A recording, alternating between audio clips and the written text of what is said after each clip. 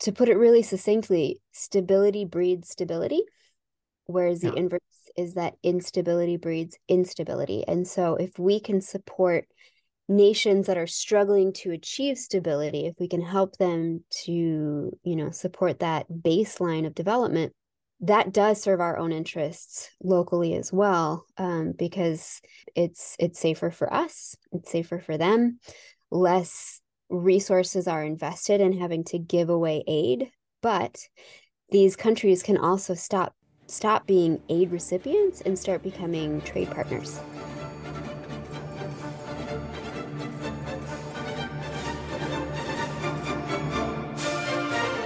This is the Orientalist Express podcast. This is the show that brings together young professionals from all over the world to discuss American foreign policy, international relations, and the importance of U.S. engagement in the world. The goal of this podcast is to make American foreign policy interesting and easy to understand for those who do not follow it closely. So I'm Nicholas Hayen, founder of the Orientalist Express site and president emeritus of the Minnesota International NGO Network. I also work as the marketing and communications manager for Global Minnesota, a nonprofit that works to advance international understanding and engagement throughout Minnesota. Finally, I serve on the Minnesota Advisory Committee for the U.S. Global Leadership Coalition, which is an advocacy organization dedicated to promoting the importance of American global engagement in international relations. I'm joined in the virtual studio once again by Sasha Nicole, founder of the nonprofit Emanate International and currently the advancement officer for the local nonprofit Lift Up the Vulnerable, or LOVE, as you'll hear it referred to. They are an international NGO working primarily in Sudan and South Sudan to prevent the trafficking and oppression of vulnerable children and women. You may recall Sasha from her previous podcast appearance a couple years ago, which focused on Emanate International and the critical need for us to change the way we think about international development. So she is joined today to talk more about LOVE, the status of international development in Sudan and South Sudan, and why international development is important for us here at home. So Sasha, thanks for joining us again. Thanks for having me again. It's great to be here, Nick. Yeah. So first, can you just remind us a little bit about your background and tell us more about Lift Up the Vulnerable? Yeah, absolutely. So I have spent over 10 years in international development. Most of my work was in Haiti, and I had done initiatives or supported initiatives that were locally led in the areas of fair trade, microfinance, and WASH, which is water and sanitation. And then recently, just this year in January, I started working for Lift Up the Vulnerable, which is the only indigenously directed anti-trafficking network spanning Sudan and South Sudan, and they work with nearly 200 local leaders. That's pretty exciting. And I know part of what you focused on in our first episode together was specifically about development without displacement. So I wonder if you could tell me just a little bit about that concept and maybe how Lift Up the Vulnerable is working in that regard. Yeah, great question. So, I'll be honest, a lot of my understanding of development has been in context of relative stability, mostly poverty being the issue. This is the first time I've really had to come head on with how do you do development in a conflict scenario? And again, I have to say, it really comes down to the power of local leadership and community support and community buy-in that has allowed this organization to be as successful as it has been. All of the leaders are native to the area and really care deeply about their people and advancing their own nations. Yeah, and having that type of local buy-in is so critical, as I think we can get to in a minute. But I suppose it makes sense for us to just briefly summarize what's actually happening in Sudan and South Sudan and why that's making it so difficult for this international development work. Mm-hmm. So Sudan and South Sudan's political history, as I understand it, really stems from British colonialism, go figure, as so many things do, but especially during what's called the Scramble for Africa in the late 1800s. So this was a period of rapid colonization where most of the major European powers began to quickly colonize almost all of Africa and carve it up into distinct spheres of influence with no regard to existing ethnic, linguistic, or political considerations. So for the first half of the 20th century, Sudan was a joint protectorate of Egypt and the United Kingdom. And following the Second World War, the UK and most European powers were devastated, and they couldn't hold on to their empires anymore. So Egypt and the United Kingdom, they signed a treaty relinquishing sovereignty to the Independent Republic of Sudan in 1956. Now, this new republic immediately faced major challenges. It spanned nearly 1 million square miles and was situated directly between some of Africa's most violent states and regions. Now, even more concerning was the stark internal divide between the country's wealthier northern region, which was majority Arab and Muslim, and its less developed southern region, where most people were Christian. So this divide was at the center of two civil wars, the second of which would see the country split into two states. And in 2011, Sudan's southern territory held a referendum and seceded to form the newest state in the world, the Republic of South Sudan. So since then, there have been significant conflicts in both nations, unfortunately. In December 2013, a political power struggle broke out between President Kiir and his former deputy Riek Machar, as the president accused Machar and 10 others of attempting a coup to overthrow the government. So fighting broke out, igniting what's called the South Sudanese Civil War. And Ugandan troops actually were deployed to fight alongside the South Sudanese government forces against the rebels there. Now, ultimately, this conflict lasted just until February 2020, when a peace deal was reached and a national unity government was formed with Machar, who was sworn in as the first vice president of the country.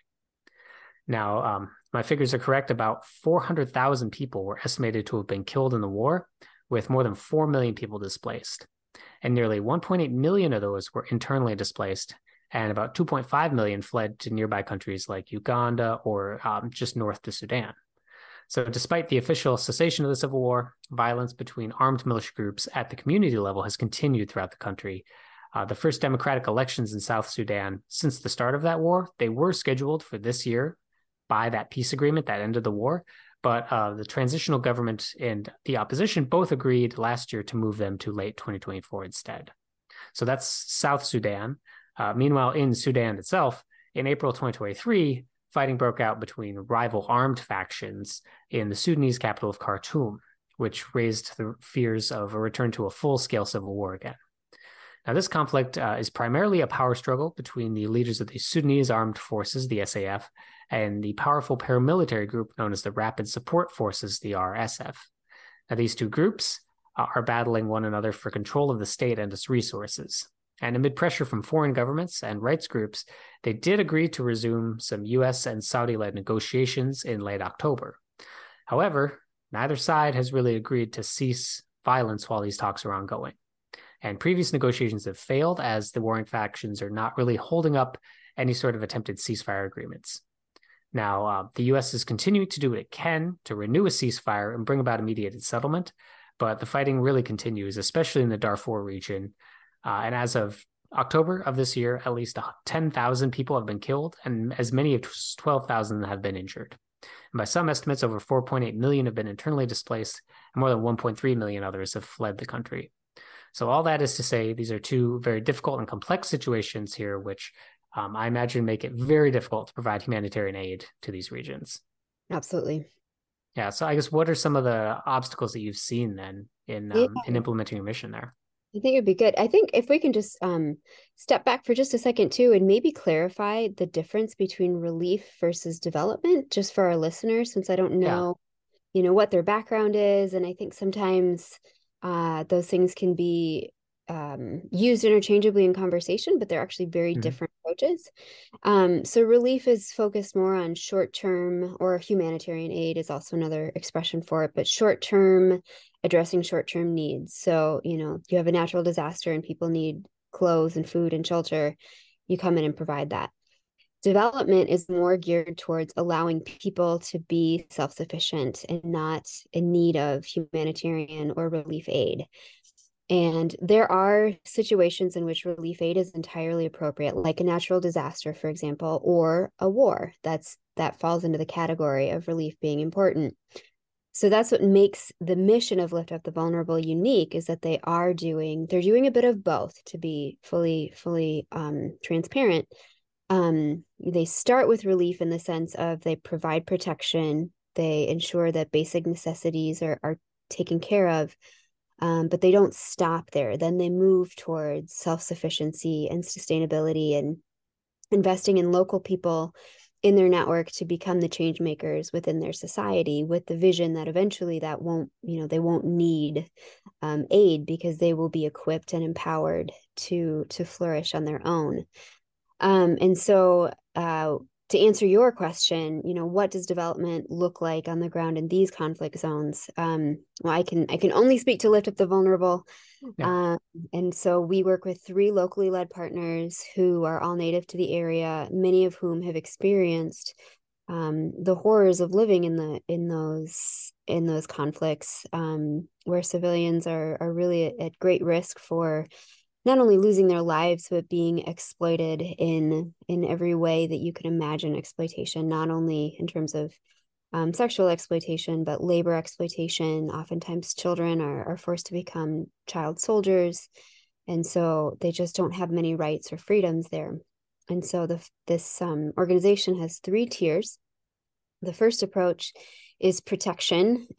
So that would be more of the humanitarian side of this, to ensure, especially as very often the people who come into this network are children or they're women, and that makes them, or widows, I'm sorry, and that makes them exceptionally vulnerable because they don't have some kind of a protection. They already, in these areas, there's a lot of, due to corruption, there aren't, the kinds of protections we have in place here in the United States. They don't have a police force you can trust. They don't have laws in place that are being followed and imposed. So that does make them more vulnerable. So first and foremost, they're protected. They're offered basic medical care and clothing and such, and food and nutrition and all of that. Then the next step towards, working towards development is education. And so for kids, they're offered pre-K through high school. And where possible, we try to get them funding to go on beyond into upper level, like university.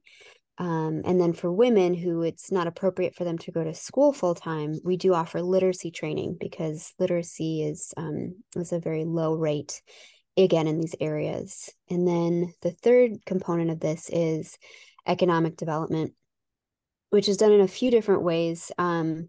One of which is simply hiring local people and making sure that they have jobs. And then the other one is implementing smart agricultural systems that are climate resilient, that not only will allow our campuses to be food secure, that's the goal, so they won't need any more outside food aid, but that training has also been expanded to the local community. And so what that does is it allows the community members to cultivate gardens within their own homes. And that creates a level of safety, because then they're not going to come to the school and try and steal food. But then they're also coached on taking that surplus of produce to market. So then they have some kind of a viable income that they can actually manage and generate themselves. So in short, 3 tiers: protection, education, and economic development. Yeah, and I think that's an excellent way of showing that ideally everyone who's working in international development or relief aid ultimately wants to basically get themselves out of their own job. Like Right. they want to create the conditions where they no longer need their position anymore. And that is done through self-sufficiency by, as your name suggests, lifting these individuals up so that they can carry on their own without the need for any of this assistance or further development. So that is the model. And hopefully with enough time and resources that can be accomplished. Absolutely. Yep. Absolutely. So tell me a bit more about this event you have coming up in January. What's going to be the focus and how can people get involved? Yeah, great question. So, well, just for a little historical information on Lift Up the Vulnerable, it originated with a mission to prevent human trafficking, as it's such a prevalent issue. And being in war zones, that makes people more vulnerable, due to not only extreme poverty, but lawlessness as well, to being trafficked. And January happens to be Human Trafficking Awareness Month.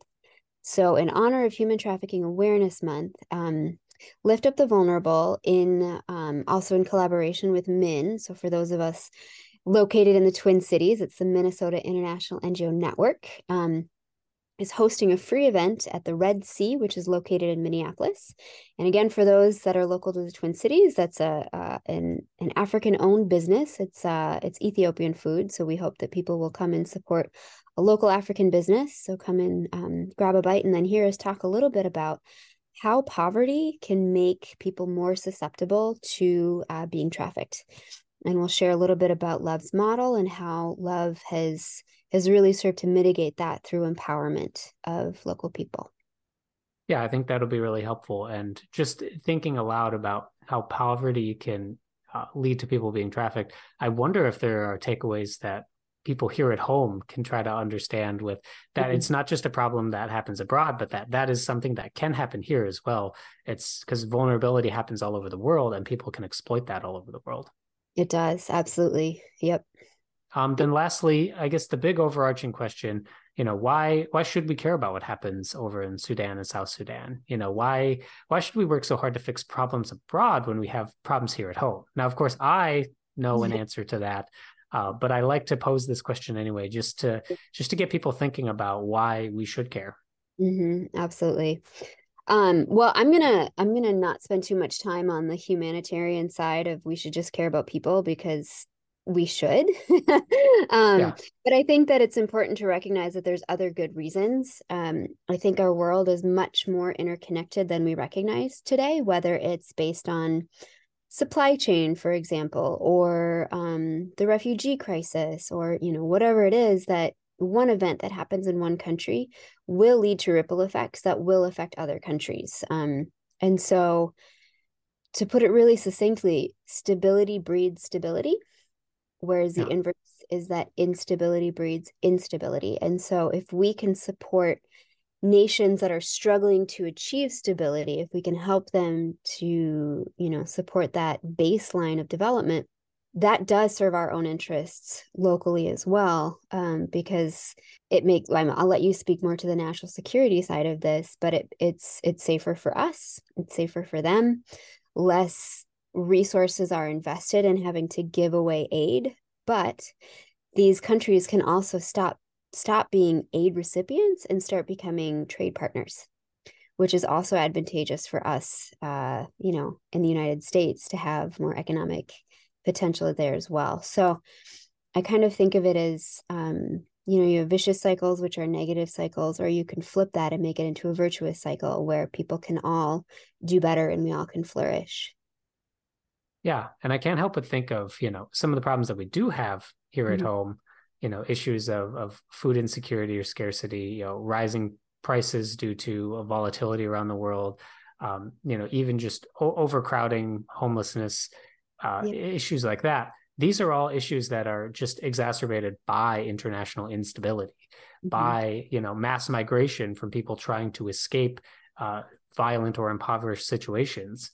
You think about if we can keep people wanting to stay in their home countries, because for the most part they do want to stay there because it's where they're familiar, it's their home, it's where they grew up, but they just don't feel safe there anymore. If we can ensure that they can feel safe in these environments, that they can have a life and thrive there, then like you say, they actually contribute to their economies, they contribute to their societies, and that helps to fuel our success as well without putting additional strain on our own resources at home. So it's not just, the right thing to do, it's the smart thing to do, because it does help to solve our problems at home by doing these services abroad.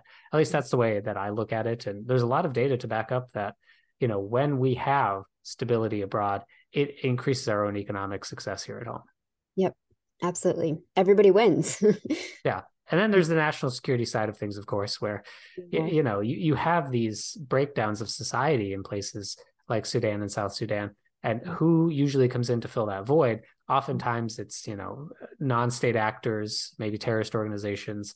It's these individuals and these groups that can directly threaten a lot of other places, not just in Africa but around the world.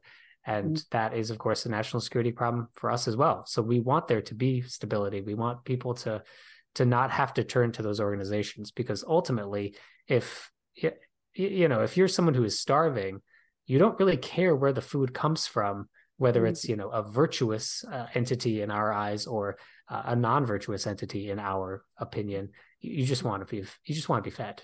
Yeah. Yeah, that's a great point. Yeah, and all that is to say that the types of money that the amount of money that we're talking about here is not exactly substantial in Yeah. the broad scheme of things. I mean, what is it? Less than 1% of the federal budget actually goes to the entirety of State Department and USAID and all these other programs. Yeah. Now, of course, I imagine you get some funding from USAID or one of these other organizations, but I imagine a lot of it is private funding, correct? Mhm. It Lift Up the Vulnerable. Yeah. Yeah, at this point we haven't received any from USAID. It's all been privately procured. Yeah. But I do think that's a really valid point that you bring up because so often I hear people say, they get frustrated that the US is funding all this money abroad. And it sounds like a lot when you're talking about billions. It absolutely does sound like a lot. But when you consider that it's roughly on average about 1%, sometimes a little more, sometimes a little less. When you think about it, I think can we share 1% of our federal income to help generate a little bit of stability in the world? And I personally, of course, I'm very biased, but I think that we can. Yeah. And it's an investment, really. This Yeah. does return dollars back to us because a lot of the resources that are either purchased or utilized here at home are then sent abroad. So it stimulates the economy here. Mhm. And that economic growth that comes out of these success stories, that Mhm. powers the American economy as well. And it Mhm. provides places where local industries like here in Minnesota can actually invest. They can expand their operations into some of these places, which then fuels both our economy and theirs. So it's a win Ab- all around, really. Absolutely. Yep. Well, Sasha, thank you so much for joining and for all that you've done in the international affairs arena. And congratulations on your very recent graduation into the U.S. Global Yeah. Leadership Coalition's Minnesota Advisory Committee. Thank you. Appreciate that. Thank you. Well, Nick, thanks so much for taking time to just talk through these topics and to really bring to light a part of the world that doesn't always get a whole lot of attention and a lot of focus, and also to take a moment and really highlight the transformational work that Lift Up the Vulnerable is doing in war zones to really create change makers in their own communities and by extension in their own countries, because we really have hope that this transformation will last not just for the present, but also for generations to come. So thank you so much for your time and just allowing us the opportunity to elevate our mission and to share about it. And then lastly, for anyone in the Twin Cities, if you're in town on January 18th, I really hope to see you at the Red Sea in Minneapolis. And that's it for this episode of the Orientalist Express podcast. I'd like to once again thank Sasha for joining the show today. You can check out more about her work at liftupthevulnerable.org. Thanks, of course, as always, to our listeners and readers of the blog. And be sure to check out our website at orientalistexpress.com, like and share on our Facebook page, or tweet us at OrientalistEXP. Thanks again, and we'll see you next time.